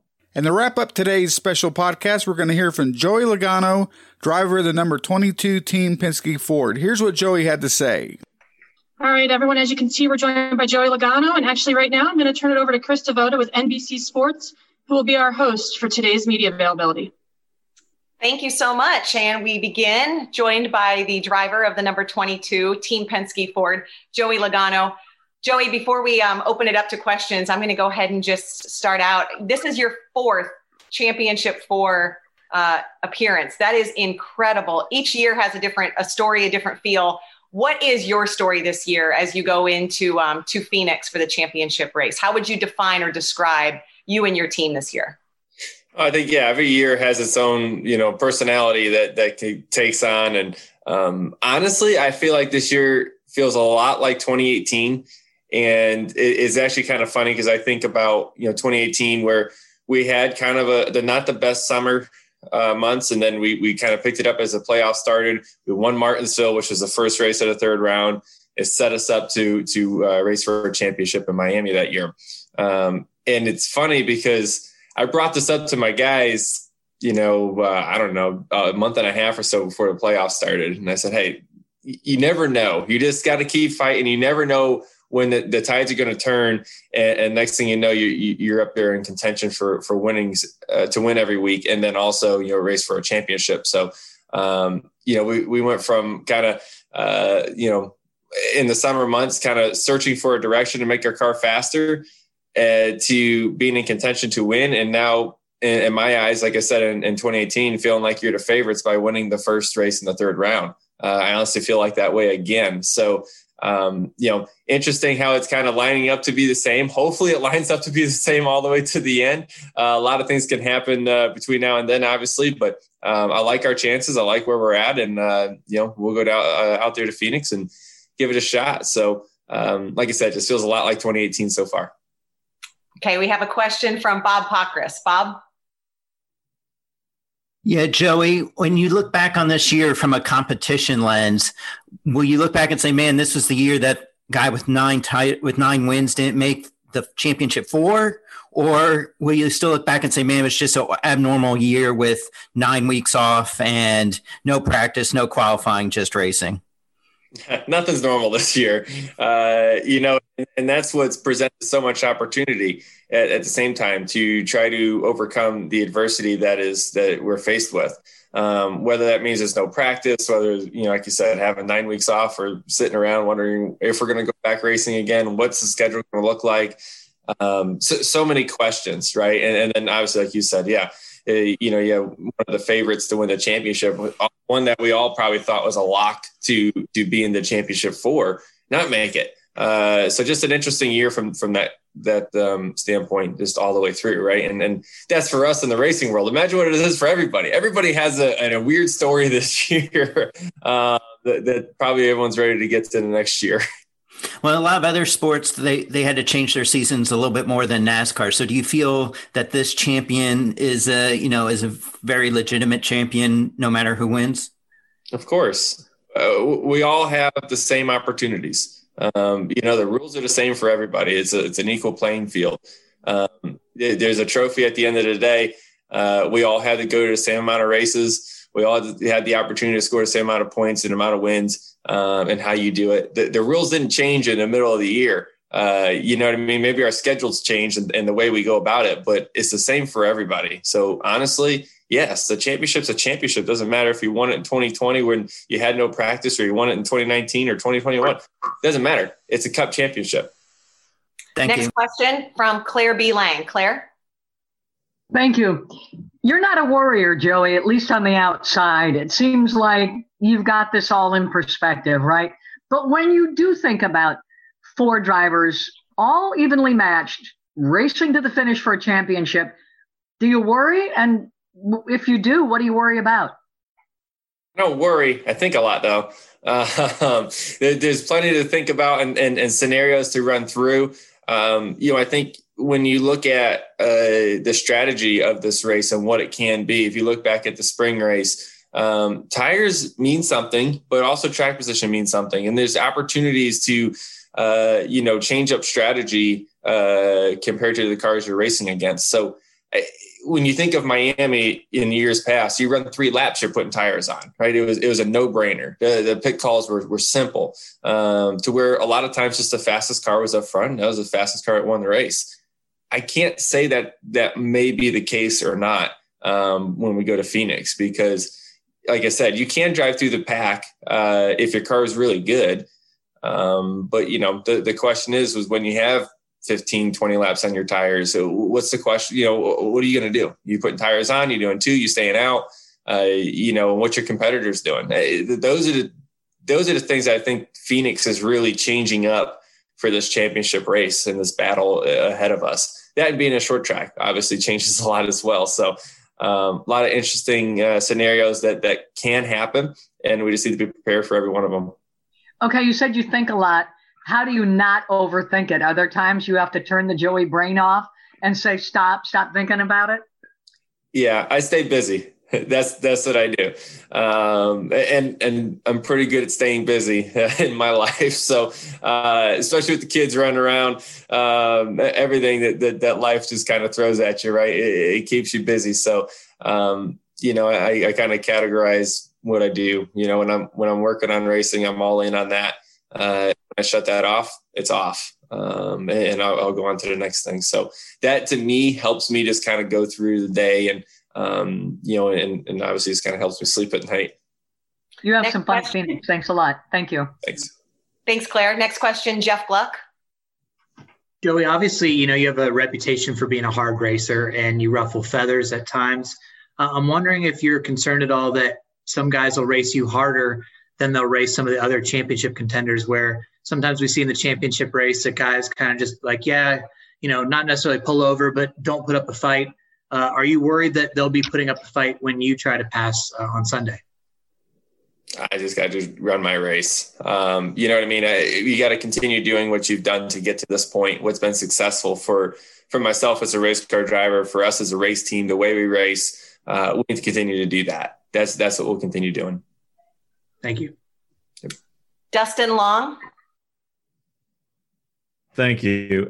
Joey, obviously with this moving to a short track, it kind of opens up the game to what more the athletes can do. Obviously, we've seen things happen at Martinsville, and I'm curious how much of a temptation, how great has the temptation become with being more aggressive, making more contact at a Phoenix as opposed to what the mindset might have been at Homestead?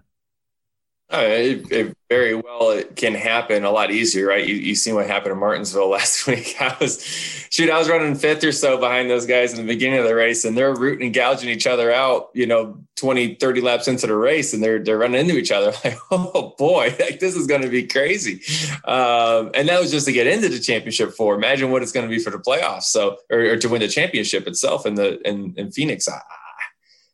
I don't know what that looks like. Obviously, the opportunity for contact is up compared to what it was at Miami, because cars can get to each other easier here. I do think the line itself also is running higher on the racetrack. You know, presents more opportunity for cars to go in low and try to pull a slide job or do whatever, right? I mean, who knows? So I'd say you're never safe. You know, so you just got to expect the unexpected and try to adapt to the situation around you. Be aware of what's going on around you, and like I said, also stay focused on what makes you, right? And makes your team good, and stay focused on those things more than anything. Is there a line at this point, or at the end of the day, it's a championship? And you know, I know a lot of drivers have talked about the goal is to get to the championship 4. This can be kind of the gravy because of the way this format is. Is there a line in what you do or don't do because there's so much at stake come Sunday? We'll just kind of have to wait and see. You know, it depends on how things go during the race and where you're at with strategy. And there's so many different, like I said, scenarios that can be played out. Who knows? So, like I said, you just got to focus in on you and running your race, and being aware of what's going on around you. But you know, will there be contact for a championship? Probably, most likely, something like that will happen. Is there a line? Of course there's a line. It's not the last race we ever run, right? Like, I'll be here for a long time. The drivers that are in this are also going to be in here for a long time. So it's not like this is my farewell tour and I'm going to be done racing after this and not have to worry about things again, right? It's not like that. So, you still have to race with the future in mind as well. Thank you. Thank you, Dustin. Next question goes to Lee Spencer. Thank you, Krista. Hope you're doing well. And Joey, hope you're doing well and excited about this weekend. You and Paul are the only former champions racing this weekend. You've won championships. He's won a championship with Brad. Does that give you an advantage, you think, between the two of you going in? For sure. I think anytime you've been in these situations before, you know how to prepare for them. Like you said earlier, been in the championship four. It's my fourth time. I know it's coming my way. Yes, it's at a new track, but I know what the week's like going into it. I know how to prepare for it. Same thing for Paul, right? Paul's been in the championship four before. He's won a championship with the other, playoff format. But he's been there in high pressure moments. He knows how to prepare for it. And we've had 3 weeks to think about it and to be ready for it. So, with those things, I feel more confident than ever. I always go back to think about my first championship four round, back in 2014. And I remember crapping my pants, how nervous I was. If I'm being honest, I was very nervous. I had everything on the line for the first time. I didn't know if I'd ever get back into the championship four again. You didn't want to blow the opportunity, right? You just wanted to make sure you made the most of it. And now going through it before, knowing how to prepare for what's coming your way, that battle ahead of you, and knowing that you succeeded before, in the championship round, it really gives you some confidence to go out there and do your job. When the season started, we all, I won't say we questioned Roger's decision to move you guys all around, but now having had an entire season just about to get acclimated to Paul and kind of figure out the personalities, the dynamics of the team and everything. How would you, I hate to say grade yourself, but where do you think that relationship is? Because you had such a, solid relationship in the past with your team. How would you rate this relationship with Paul? And I'll mute myself and thank you for your time. No, thanks, Lee. I would say we've come a long ways and we have a long ways to go. And that makes me excited about what the future is. When I think about where we started the season, when we had practice, we come out of the gates, we win a couple of races, we win a duel. Okay, life's great. This is good.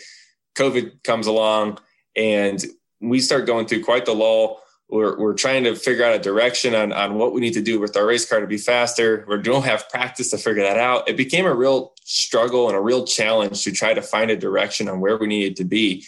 And practice is not just practice and working hard. It strikes so many very good conversations that need to happen, right? To get to know each other, to know what I want in the car, team dinners, team outings, things like that. Those are so important to me to do with my team and get to know the guys that are working on my car.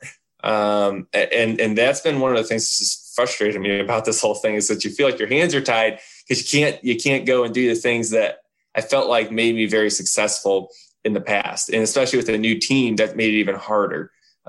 So I feel like over time we've really connected and being able to, like I said, go through that trench a little bit in the summer months, and now making that climb to try to get to the top of the mountain and getting pretty close to it, makes me feel very confident about where we are.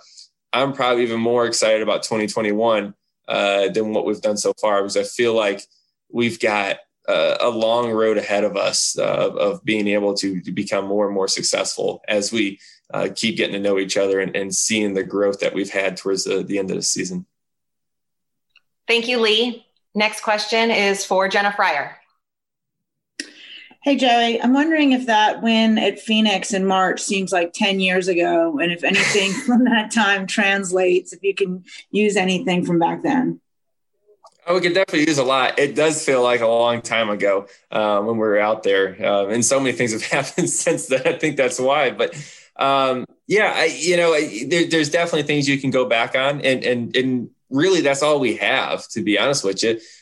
We don't have the opportunity to try many new things without practice, right? You don't want to go too far outside of the box. You know it works for you in the spring.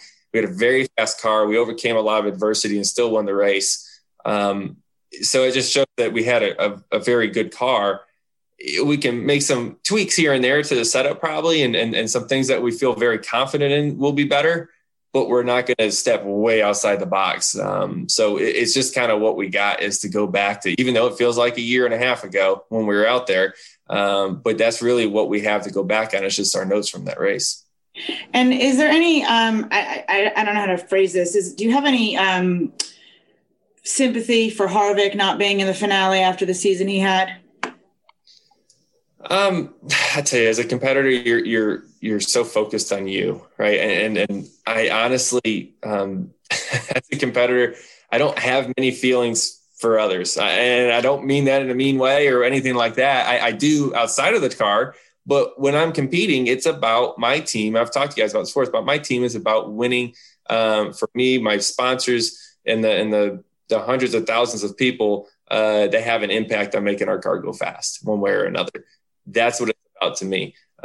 So yeah, I mean, obviously you can put yourself in his shoes and say, man, you've won this many races and not being in it. It's surprising. I can only imagine the frustration of that situation, but it is the playoffs and it is what it is at this point. And yeah, I would be disappointed if I was him, but I think at the same time, you got to look at the season he had, and you can't be disappointed with that many wins, right? I mean, geez, there's so many wins that he was able to collect this year and be in the fastest car for the majority of the season. But the playoffs are a different game sometimes. And, just see when you have a couple not as good races, it changes the dynamics of the playoffs.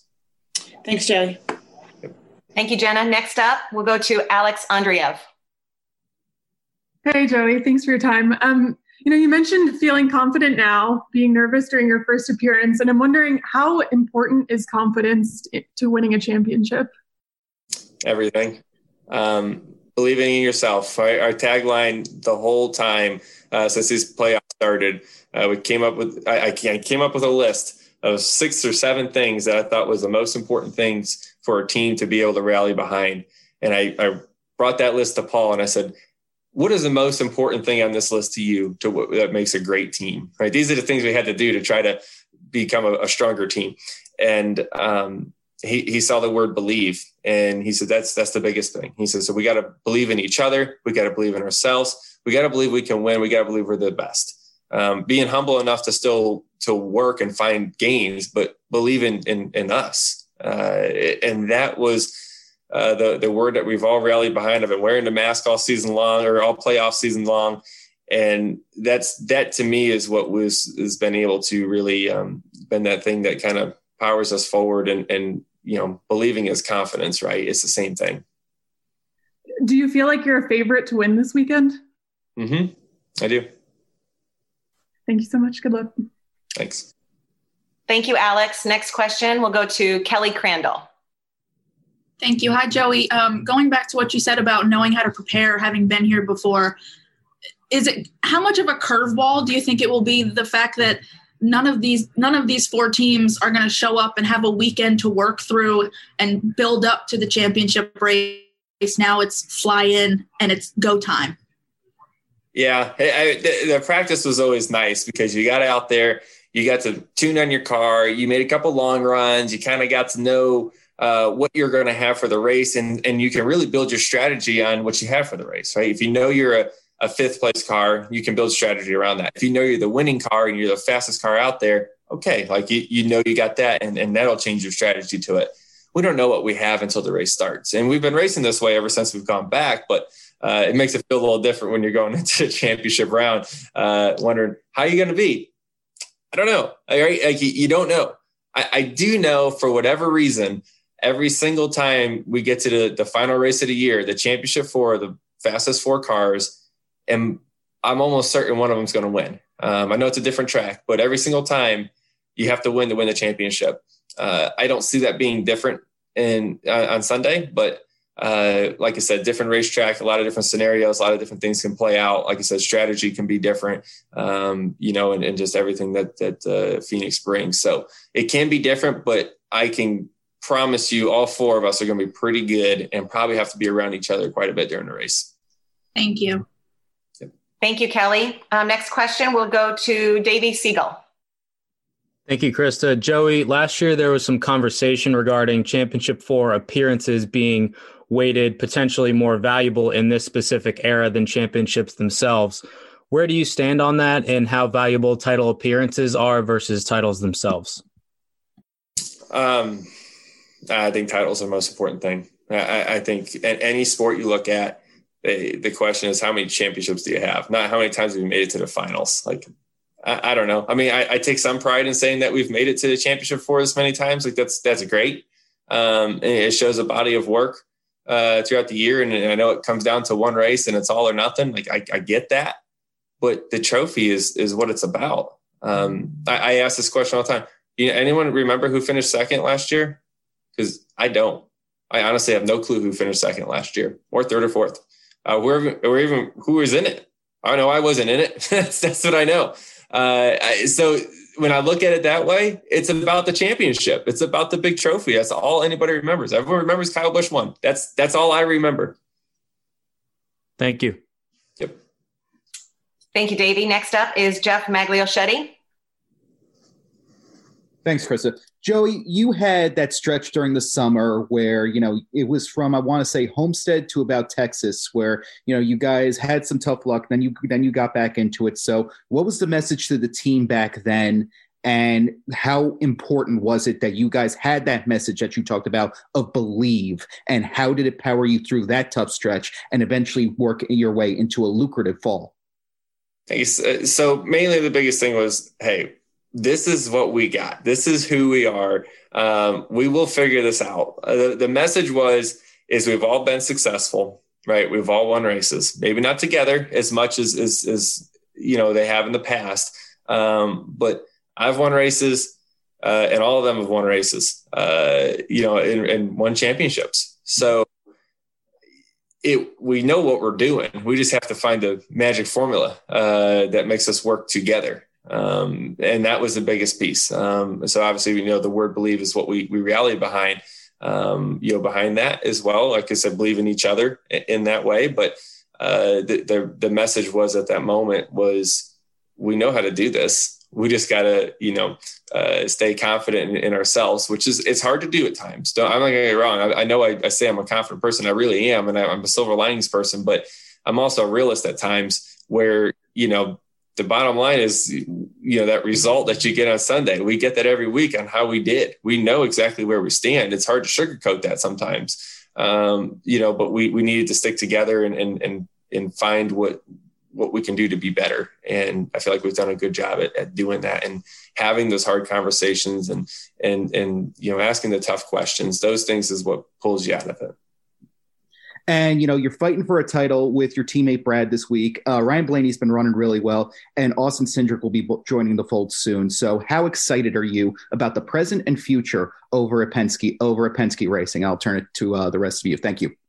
Yeah, of course. For me, Team Penske it's my home. I've been there for a long time now, and being able to have a leadership role in the company really makes me take a lot of pride in the fact that, hey, we got a 50% chance of winning a championship this year, right? And I think that the guys at the shop really take a lot of pride in that, and they should. And then also with Austin and the Xfinity Championship, right? I mean, that's a really big accomplishment to be able to achieve.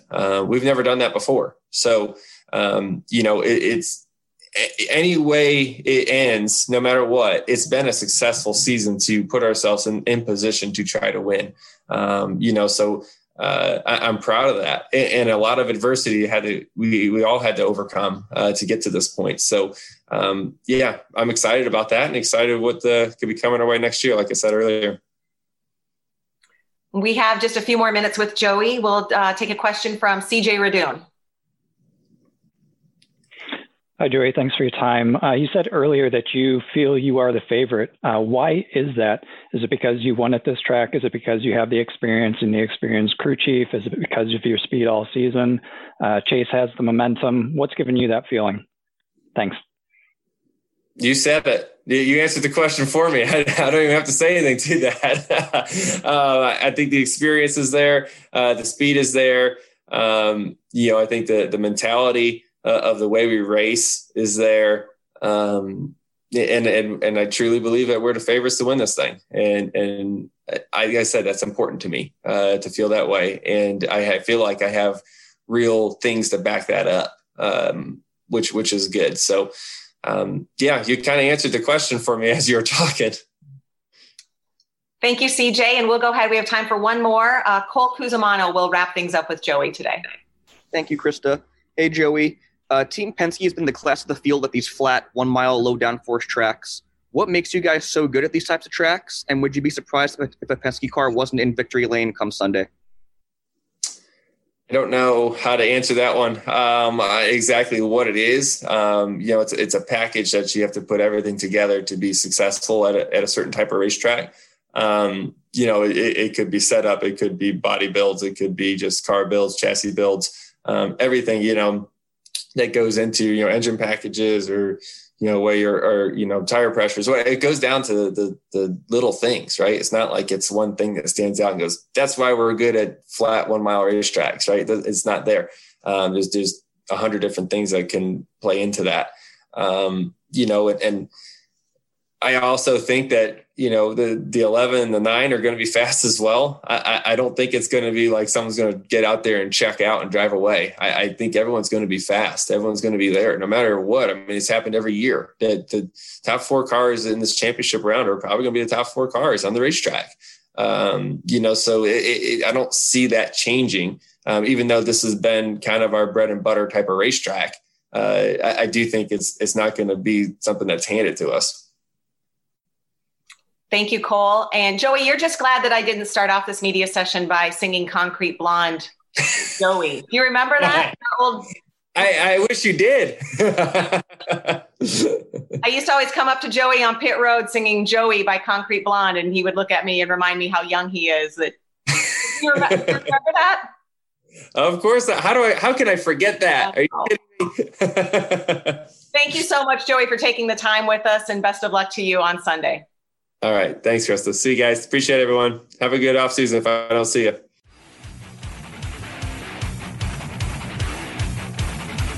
Thank you for tuning in to TrackSmack Smackcast. Check out more at TrackSmackRadio.com.